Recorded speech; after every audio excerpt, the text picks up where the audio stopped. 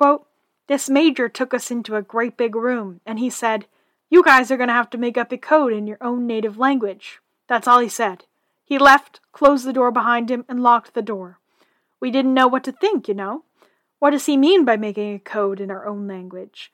We sat there for about 3 or 4 minutes thinking, how are we going to develop this code?"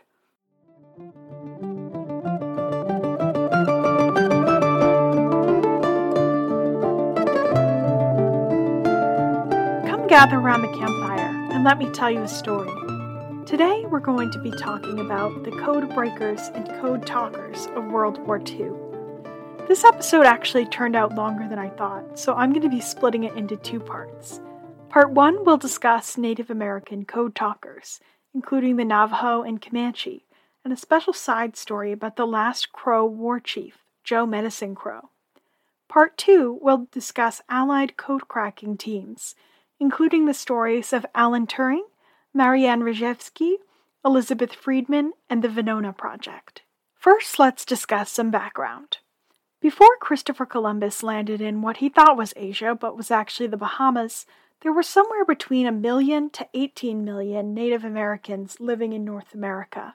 The next several hundred years were marked with disease, war, exploitation, slavery, and hardship that reduced the Native population by as much as 95%. For the Native Americans who survived into the 1800s and the first half of the 1900s, the U.S. and Canadian governments tried to kill the idea of Native Americans instead of actually killing them, and pushed assimilation, as they did for incoming immigrants as well. The government forced Native Americans onto reservations, and up until the 1980s, Native Americans could lose their tribal status if they did certain actions including marrying non-natives, earning a college degree, or joining the U.S. military. One of the most egregious parts of the assimilation strategy were the boarding schools, which sounds fun if you're picturing a Harry Potter-esque experience, but these schools were definitely not that. Native American and First Nations children in the U.S. and Canada were forced into residential boarding schools run by European Americans. The intent of many of them, as one boarding school had described, was to, quote, "kill the Indian in him and save the man," unquote. The students would be put into Western clothes and hairstyles, separated from their friends and family, and punished for any display of their culture, including speaking their native languages. Many were also converted to Christianity. Abuse was very common at these schools, and at some of them, up to half of the children died. Some children escaped and traveled miles back home on foot. Many Native families hid their children whenever government officials approached. In 1894, 19 Hopi men were jailed when they refused to tell the government where their children were. I will mention that the Smithsonian National Museum of the American Indian does say that some Native Americans reported that they had positive experiences in boarding schools, and it's clear that some were much more pleasant than others, but overall, boarding schools are a shameful chapter in American history. In the 1960s and 70s, Native American civil rights activists fought for rights to land, resources, self-government, and other causes to better the lives of their communities. Today, the Native American population is about 6.7 million people, and growing, and about 22% live on reservations. Despite the mistreatment that the Native Americans have experienced at the hands of the U.S. government, there is a strong tradition of Native Americans joining the U.S. military. Native Americans served on both sides of the Revolutionary and Civil War.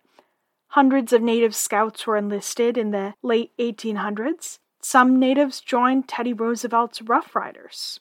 Many Native American men considered military service as a continuation of the warrior tradition.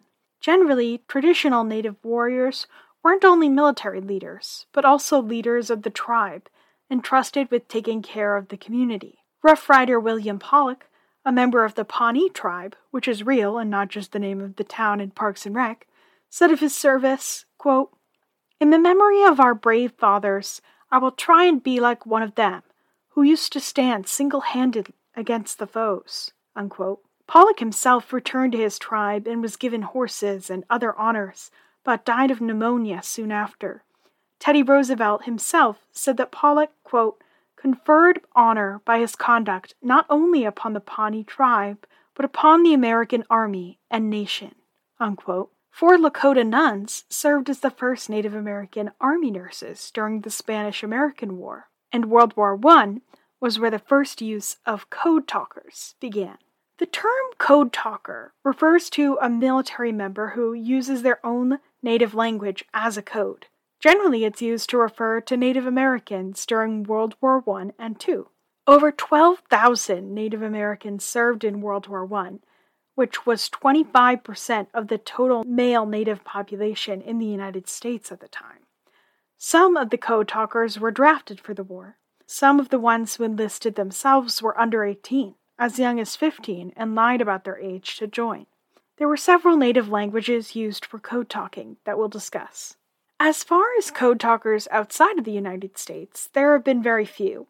During the 1973 Arab-Israeli War, Egypt used Nubian code talkers. During the 1979 Sino-Japanese War, China used an extremely complicated Chinese dialect, which has been nicknamed the Devil's Language, for how hard it is to learn or understand. Britain also used Welsh for some coded communication during World War II, and the Royal Air Force had planned to use it more widely, but chose not to follow through with the plan. But generally, code talking was as unique to the United States as bacon donuts and those gaps between the door and the wall of a bathroom stall.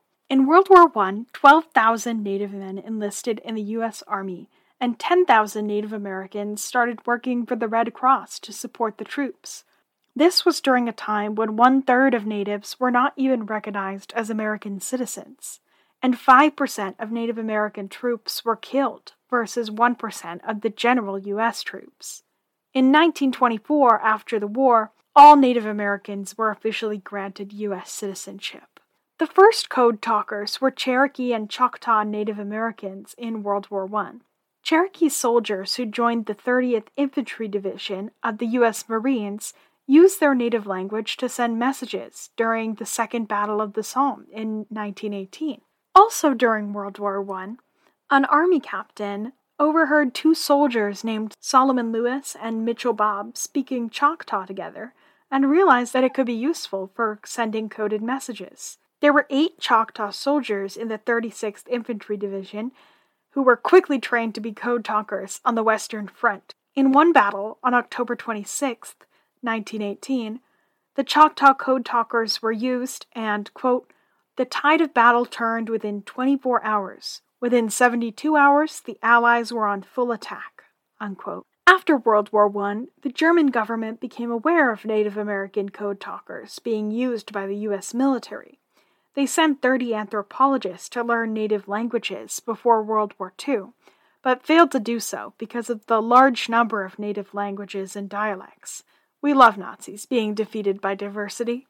But because of this effort by the Germans, the U.S. decided to use code talkers in the Pacific theater of World War II instead of in Europe. Over 44,000 Native American men and 800 Native American women served in World War II, out of a total Native American population of 400,000, which for anyone who, like me, is not that quick with mental math, is about 11% of the entire Native American population at the time. One Lakota Sioux woman named Margie Williams said of her service, quote, it is with much pride that the Indian woman dons the uniform of her country. The red man is proving to his white brother that he can make an outstanding contribution, both on the home front and behind the firing lines. With the same pride and devotion, the Indian woman is proving herself to be one of Uncle Sam's priceless daughters, unquote. Additionally, 6,300 Alaskan natives joined the Alaskan Territorial Guard to patrol the coast and shoot down Japanese balloon bombs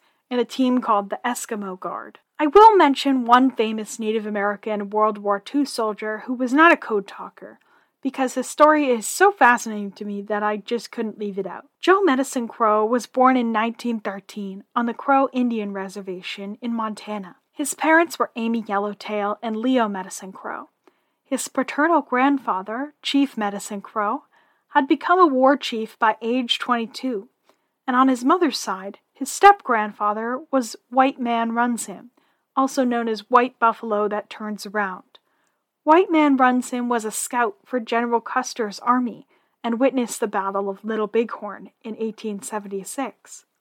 Joe's cousin was Pauline Small, who was the first woman elected to office in the Crow tribe. So safe to say it was a successful family. No pressure at all on Joe.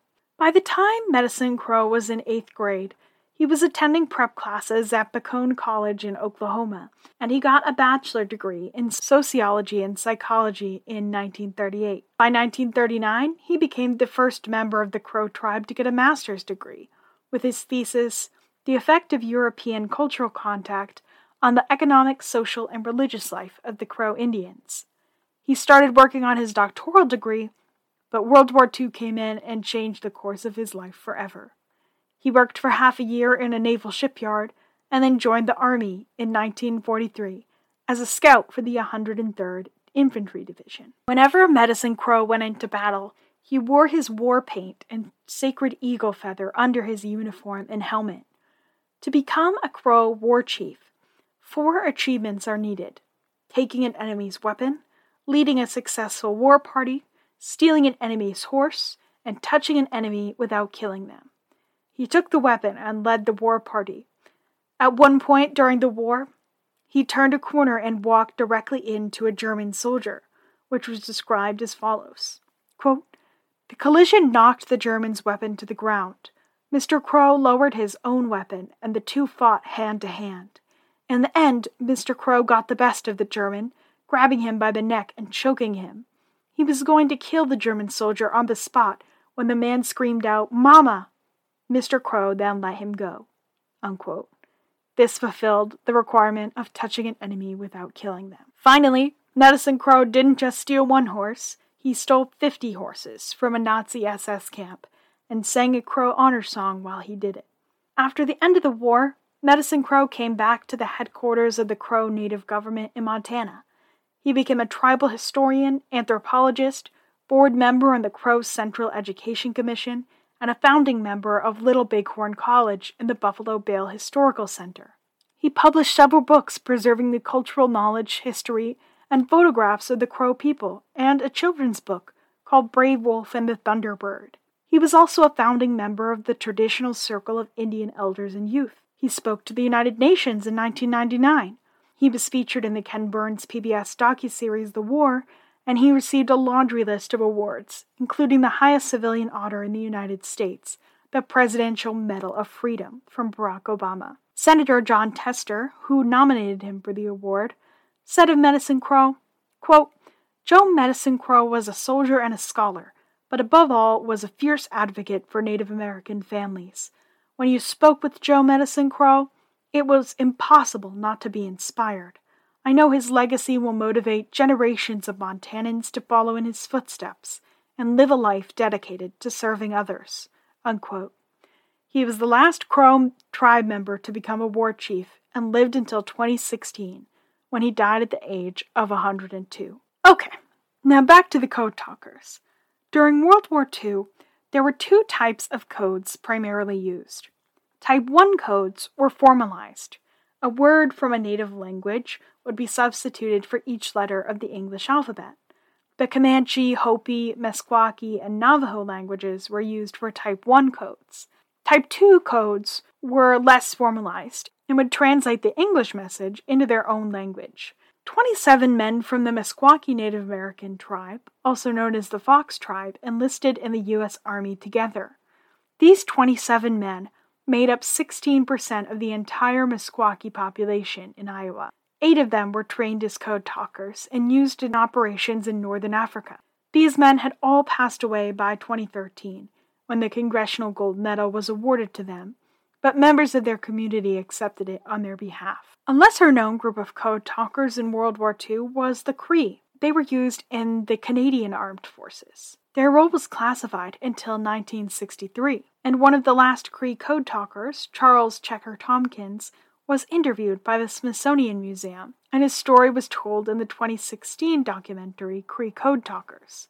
Other than this, the Creek are largely not mentioned in descriptions of code talkers during the war. There were several Mohawk code talkers who served in the U.S. Army operations in the Pacific. Levi Oakes was the last surviving Mohawk code talker, born in the Canadian side of the Akwesasne Reserve. The Muskogee language of the Creek and Seminole people native to the southeastern United States was used as a Type 2 informal code. Tony Palmer, Leslie Richards, Thomas McIntosh, and Edmund Harjo were all recognized Creek code talkers. Harjo was the last surviving Native American code talker and was recognized in the 2013 gold medal ceremony. He enlisted with his brothers, and they were all part of the Battle of the Bulge in Normandy. The story goes that in 1944, Harjo heard another soldier singing in Muskogee and stopped to talk to them. They were then overheard by an army captain and put to work as code talkers. Several American soldiers in World War II also used the native Alaskan language of Tlingit as code against the Japanese. Even after the role of the Navajo code talkers was declassified, the Tlingit code talkers were not recognized in 2019, when 5 of them were posthumously honored by the state of Alaska. The Assiniboine people, also known as the Nakota or Hohe people of the Great Plains in Canada, also served as code talkers in World War II. Gilbert Horn Sr. was one of the Assiniboine code talkers. Horn grew up on the Fort Belknap Indian Reservation in Montana. When he was 17 years old, he enlisted in the U.S. Army and was trained in coded communication. During the war, he volunteered for the Special Operations Team, Merrill's Marauders. The Marauders were a long-range penetration unit, which meant that they were designed to go deep behind enemy lines in Asia. Horn and the Marauders marched 800 miles through Burma and China to cut off Japanese supply lines. Out of 3,000 volunteers for the unit, less than 1,200 men survived. The entire unit was given a Distinguished Unit Citation for bravery, and Horn himself also received a Bronze Star Medal and a Purple Heart. After World War II, Horn returned to his reservation where he grew up and became a member of the Fort Belknap Tribal Council, which he served on for 19 years. He also lobbied the U.S. government to receive a health clinic for the reservation, which was eventually granted. He also wrote new regulations for the Tribal Juvenile Court and was a judge for 8 years. And in 2014, he was named Honorary Chief of the Fort Belknap Assiniboine Tribe, the first person to be honored this way since the 1890s. It was reported in the Azuko Dea magazine in 1952 that the Basque language was considered for World War II code talkers, and that in 1942, Captain Frank Carranza met 60 U.S. Marines who had Basque ancestry, which is a people from north-central Spain and southwestern France. However, there were several groups of Basque people living in East Asia that could be problematic. The magazine reported that several test messages were sent in Basque, but there was a shortage of speakers, and the military turned to the Navajo code talkers instead. In 2017, though, a review of this account couldn't find the names of any soldiers mentioned in the story under Army archives, although there were some Marines who were of Basque heritage. It's believed this story might have been made up. The Comanche language was also used, with over 100 code terms being developed. The Comanche people call themselves the Numina, and their language Namatequa, but for the sake of this podcast, I'm going to call both the people and the language Comanche. For words that didn't exist in Comanche, descriptions were used. A bomber plane was a pregnant bird, a tank was a turtle, and Adolf Hitler was a crazy white man. 14 Comanche code talkers served in the 4th Infantry Division and were part of the invasion of Normandy. Most of the Comanche code talkers worked in the infantry headquarters, and 2 were assigned to each regiment. Several were wounded in battle, and the Comanche code talkers have been credited as saving thousands of Allied lives. Charles Chivity was the longest-living Comanche code talker from World War II. Chivity was born in Oklahoma and enlisted in the 4th Infantry Division, and he was assigned to the 4th Signal Company, where he and 16 other Comanche soldiers were tasked with creating the code. The Comanche code talkers fought in the Battle of Normandy and the Battle of the Bulge. Chivity's first cousin, Larry Sapedi, was another code talker who was wounded in action. They were honored by the French government and many years later by the U.S. government. By far the most famous code talkers from World War II are the Navajo. The Navajo call themselves the Navajo Diné, and they call their language Diné-Pazat. But for the sake of this podcast, I'm going to refer to both the people and the language as Navajo. There were many Navajo men who enlisted in the U.S. Army after the attack on Pearl Harbor. Code talker Albert Smith said, quote, "What happened to the Navajo were social conflicts, but this conflict involved Mother Earth being dominated by foreign countries.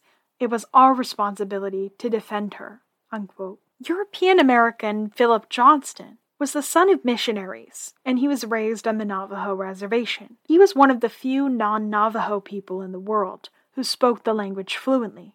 There were about 30 people total in that elite club. Johnston was a World War I veteran, and when World War II began, he started to get an idea. Navajo is a complicated language with multiple dialects that cannot be understood even by speakers of similar native languages, such as Western Apache and Chippewayan. When the war began, it was still a completely unwritten language as well. One of the first Navajo code talkers, Carl Gorman, said of the language, quote, "For us, everything is memory. It's part of our heritage. We have no written language. Our songs, our prayers, our stories, they're all handed down from grandfather to father to children. And we listen, we hear, we learn to remember everything. It's part of our training."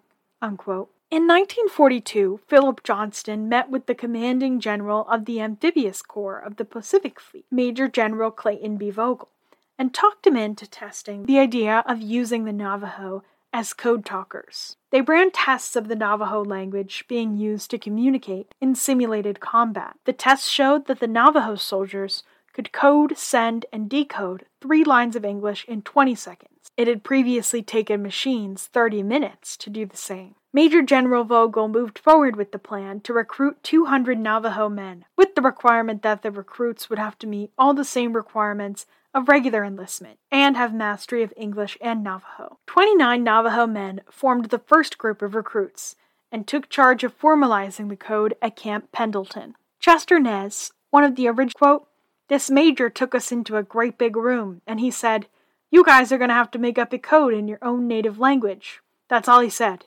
He left, closed the door behind him, and locked the door. We didn't know what to think, you know. What does he mean by making a code in our own language? We sat there for about 3 or 4 minutes thinking, how are we going to develop this code?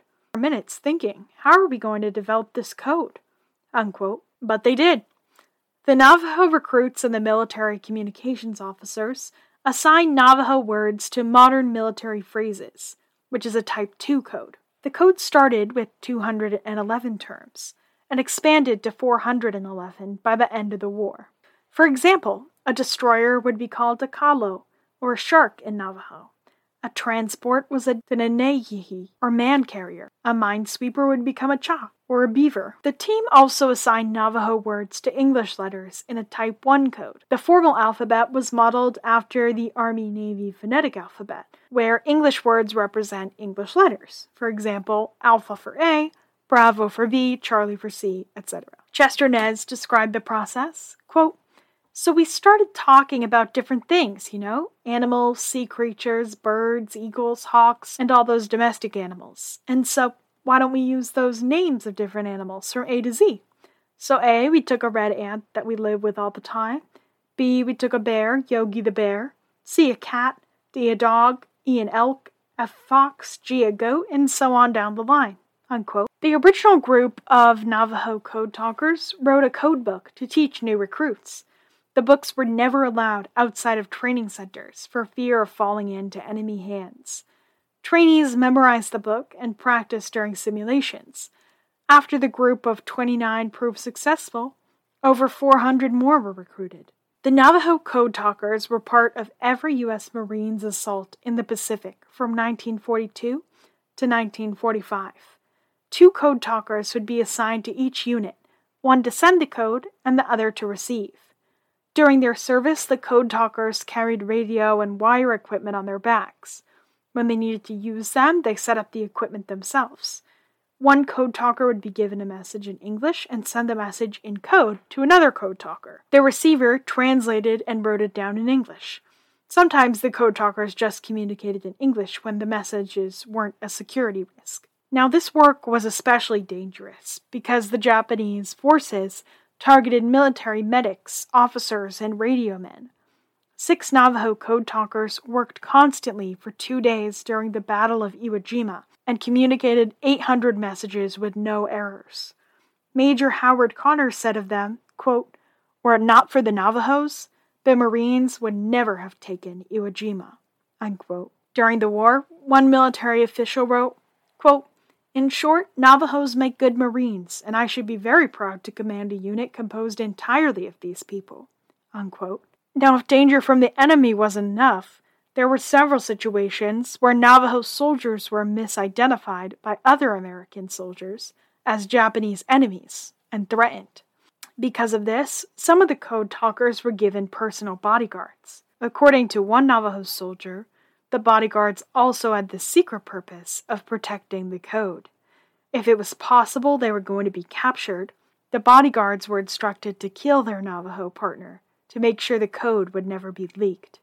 Luckily for everyone involved, this never happened. Chester Nez was one of the original 29 code talkers. He was born in New Mexico to the Black Sheep clan. His mother passed away when he was just 3 years old, and Nez was one of many Native American children who were sent away from their reservation and sent to a boarding school run by the Bureau of Indian Affairs. There he was given the English name Chester and told not to speak his native language, which the U.S. would later rely on to save lives during the war. Nez enlisted in the U.S. Marines and became part of the original recruit training platoon 382 with the 28 other Navajo code talkers and sent to Camp Elliott in California. Nez was honorably discharged in 1945 as a private first class and returned to serve in the Korean War, where he reached the rank of corporal. Nez was the last surviving code talker out of the 29, and he received a Congressional Gold Medal in 2001 with 4 other code talkers from President George W. Bush. Bush said at the ceremony, quote, "Today we marked a moment of shared history and shared victory. We recall a story that all Americans can celebrate and every American should know. It is the story of an ancient people called to serve in a modern war. It is a story of one unbreakable oral code of the Second World War, messages traveling by field radio on Iwo Jima in the very language heard across the Colorado Plateau centuries ago." Unquote. Navajo code was also used during the Korean War and early on during the Vietnam War, and remained classified that entire time. 5 Navajo code talkers died in 2019 and 2020. John Pinto, who was a New Mexico state senator, Alfred K. Newman, Fleming Begay Sr., William Tully Brown, and Joe Van Devere Sr. Navajo remains to this day the only spoken military code that was never cracked. The Native American code talkers used their language to defend a country that repeatedly tried to take their culture, their land, and their language itself away from them. Some states didn't even grant Native Americans the right to vote until the 1950s. When some Native American veterans returned home after the war, they went through traditional ceremonies to help them move past trauma. Code talker Carl Gorman was a Christian, but still participated in a partial Navajo ceremony. He said, quote, "A medicine man that was an old friend suggested that I have one, but I didn't have the money to pay him to perform it. He agreed to do a one-night sing over me for free. I participated in the sing and felt a great weight leave my mind and body. I felt very rested afterwards.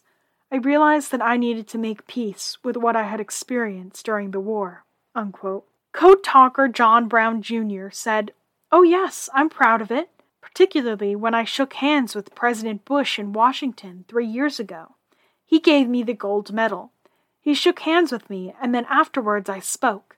So I spoke in English, and then when I got through with my speech, I spoke in Navajo. That amounted to about 3 minutes. I said, 'You Navajo people that are now on the reservation between the 4 sacred mountains, I want the people should thank you for using our sacred language. This language was given to us by the holy people. I don't know how many thousand years ago. We use it for they, to help win for the United States.'" Unquote. Code talker Sam So said, quote, "What I want to do is thank the whole people of America, the citizens. I learned that they are my people too. For those that give us recognition through my travel, most of the Anglo people really show appreciation how we contribute to the Second World War, and I really deeply thank them for their recognition." Unquote. When Charles Chibodee, the last surviving Comanche code talker that I mentioned, passed away in 2005, he was described as, quote, "Charlie's life has no foreshadowing or ending. As long as wind blows, his life and legacy will continue to twist and turn along courses only wild horses know." Unquote. The Navajo code talkers remained a secret until 1968. President Ronald Reagan created Navajo Code Talkers Day on August 14th and granted them a certificate of recognition in 1982. In 2000, President Bill Clinton awarded the 29 original Navajo Code Talkers the Congressional Gold Medal, and about 300 additional Navajo Code Talkers the Congressional Silver Medal. On the back of the medals, there's a message in the Navajo language that translates to, quote, "With the Navajo language, they defeated the enemy." Unquote. President George W. Bush presented the awards to 4 living code talkers and the families of the others in 2001. At the ceremony, he said, quote, "Gentlemen, your service inspires the respect and admiration of all Americans, and our gratitude is expressed for all time in the medals it is now my honor to present." Unquote. In 2006, Patty Telehongva directed the documentary The Power of Words, Native Languages as Weapons of War for the Smithsonian Museum of the American Indian, which focused on the Hopi code talkers. In 2007, Texas awarded their Medal of Valor posthumously to 18 Choctaw code talkers. In 2008, President Bush signed a law recognizing every Native American code talker from both World Wars with the Congressional Gold Medal. In 2013, 33 tribes were presented with the award. Only one code talker, Edmund Harjo, had survived to be presented with it in person. In 2017, 3 Navajo code talkers and the president of the Navajo Nation were invited to a White House ceremony by President Donald Trump to, quote, "pay tribute to the contributions of young Native Americans recruited by the United States military to create top-secret coded messages used to communicate during World War II battles." Unquote. However, several Native American politicians were offended by the president's statements during the ceremony, where he referred to Senator Elizabeth Warren with the derogatory nickname of Pocahontas. Had to screw that one up, Donald. The code talkers who were punished for speaking their native languages as children used it to save an untold number of American lives. Chester Nez summed up the lesson best when he said, quote, "My wartime experiences developing a code that utilized the Navajo language taught me how important our Navajo culture is to our country. For me, that is the central lesson, that diverse cultures can make a country richer and stronger." Unquote. Native Americans today face steep disparities in health, economic opportunity, resources, and education. There is an ongoing struggle over land rights. It has been a long, slow struggle to grant Native Americans civil rights. Today, many Native American tribes work to preserve their native languages and cultures. There are about 300,000 Navajo tribal members today, and about 17,000 Comanche tribal members. The total number of Native Americans in the United States today is about 6.8 million, which is about 2% of the total population, and it's growing. Today, over 21,000 Native Americans are on active duty in the U.S. military, and there are 183,000 living Native veterans. Native Americans serve at a higher rate than any other demographic, and the definition of a Native American warrior is still evolving. Native veteran and history professor Jeff Means said, quote, "A warrior was always somebody who fought for their native nation. For the most part, that was militaristically. But now that has expanded to fighting for your native nation in any context, legally, socially, culturally, and politically. Women are taking a tremendously active position in today's battles because it's no longer just about military prowess. It's about intellectual prowess. It's about cultural prowess. It's wonderful to see so many Native people from all walks of life fighting for their rights and sovereignty." unquote. And the fight continues. Many Native Americans who joined the U.S. military from its first days did so with the idea that their sacrifice and defense of the country would one day lead to the country truly respecting and honoring them in their communities, and not just with a gold medal, giving them the rights that they deserved, and the principles that have been promised in America of life, liberty, and the pursuit of happiness. Rights to their land, their cultural practices, their language, their autonomy, their resources, and access to equal health care and economic and educational opportunities. Progress on Native rights has been slow, but it goes on, and hopefully someday the United States can fulfill this promise to its first people who have time and time again represented the very best of America and saved thousands of American lives.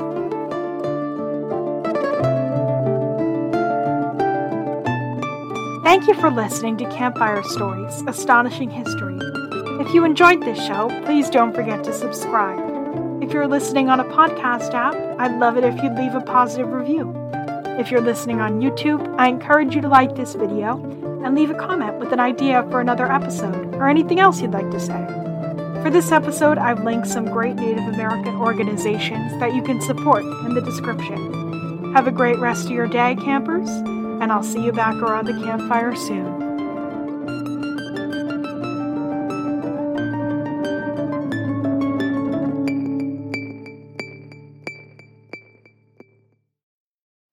If you're interested in starting your own podcast, check out Buzzsprout.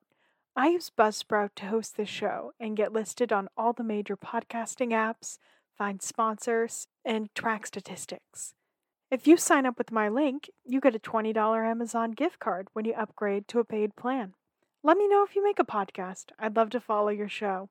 Fiverr is the perfect place to find high-quality freelancers for any budget who do everything from writing and translation, design, video editing, tutoring, programming, genealogy, souvenir collecting, and a ton of other incredible services. Check it out using the link in the description to tell them that I sent you. Thank you for supporting the show.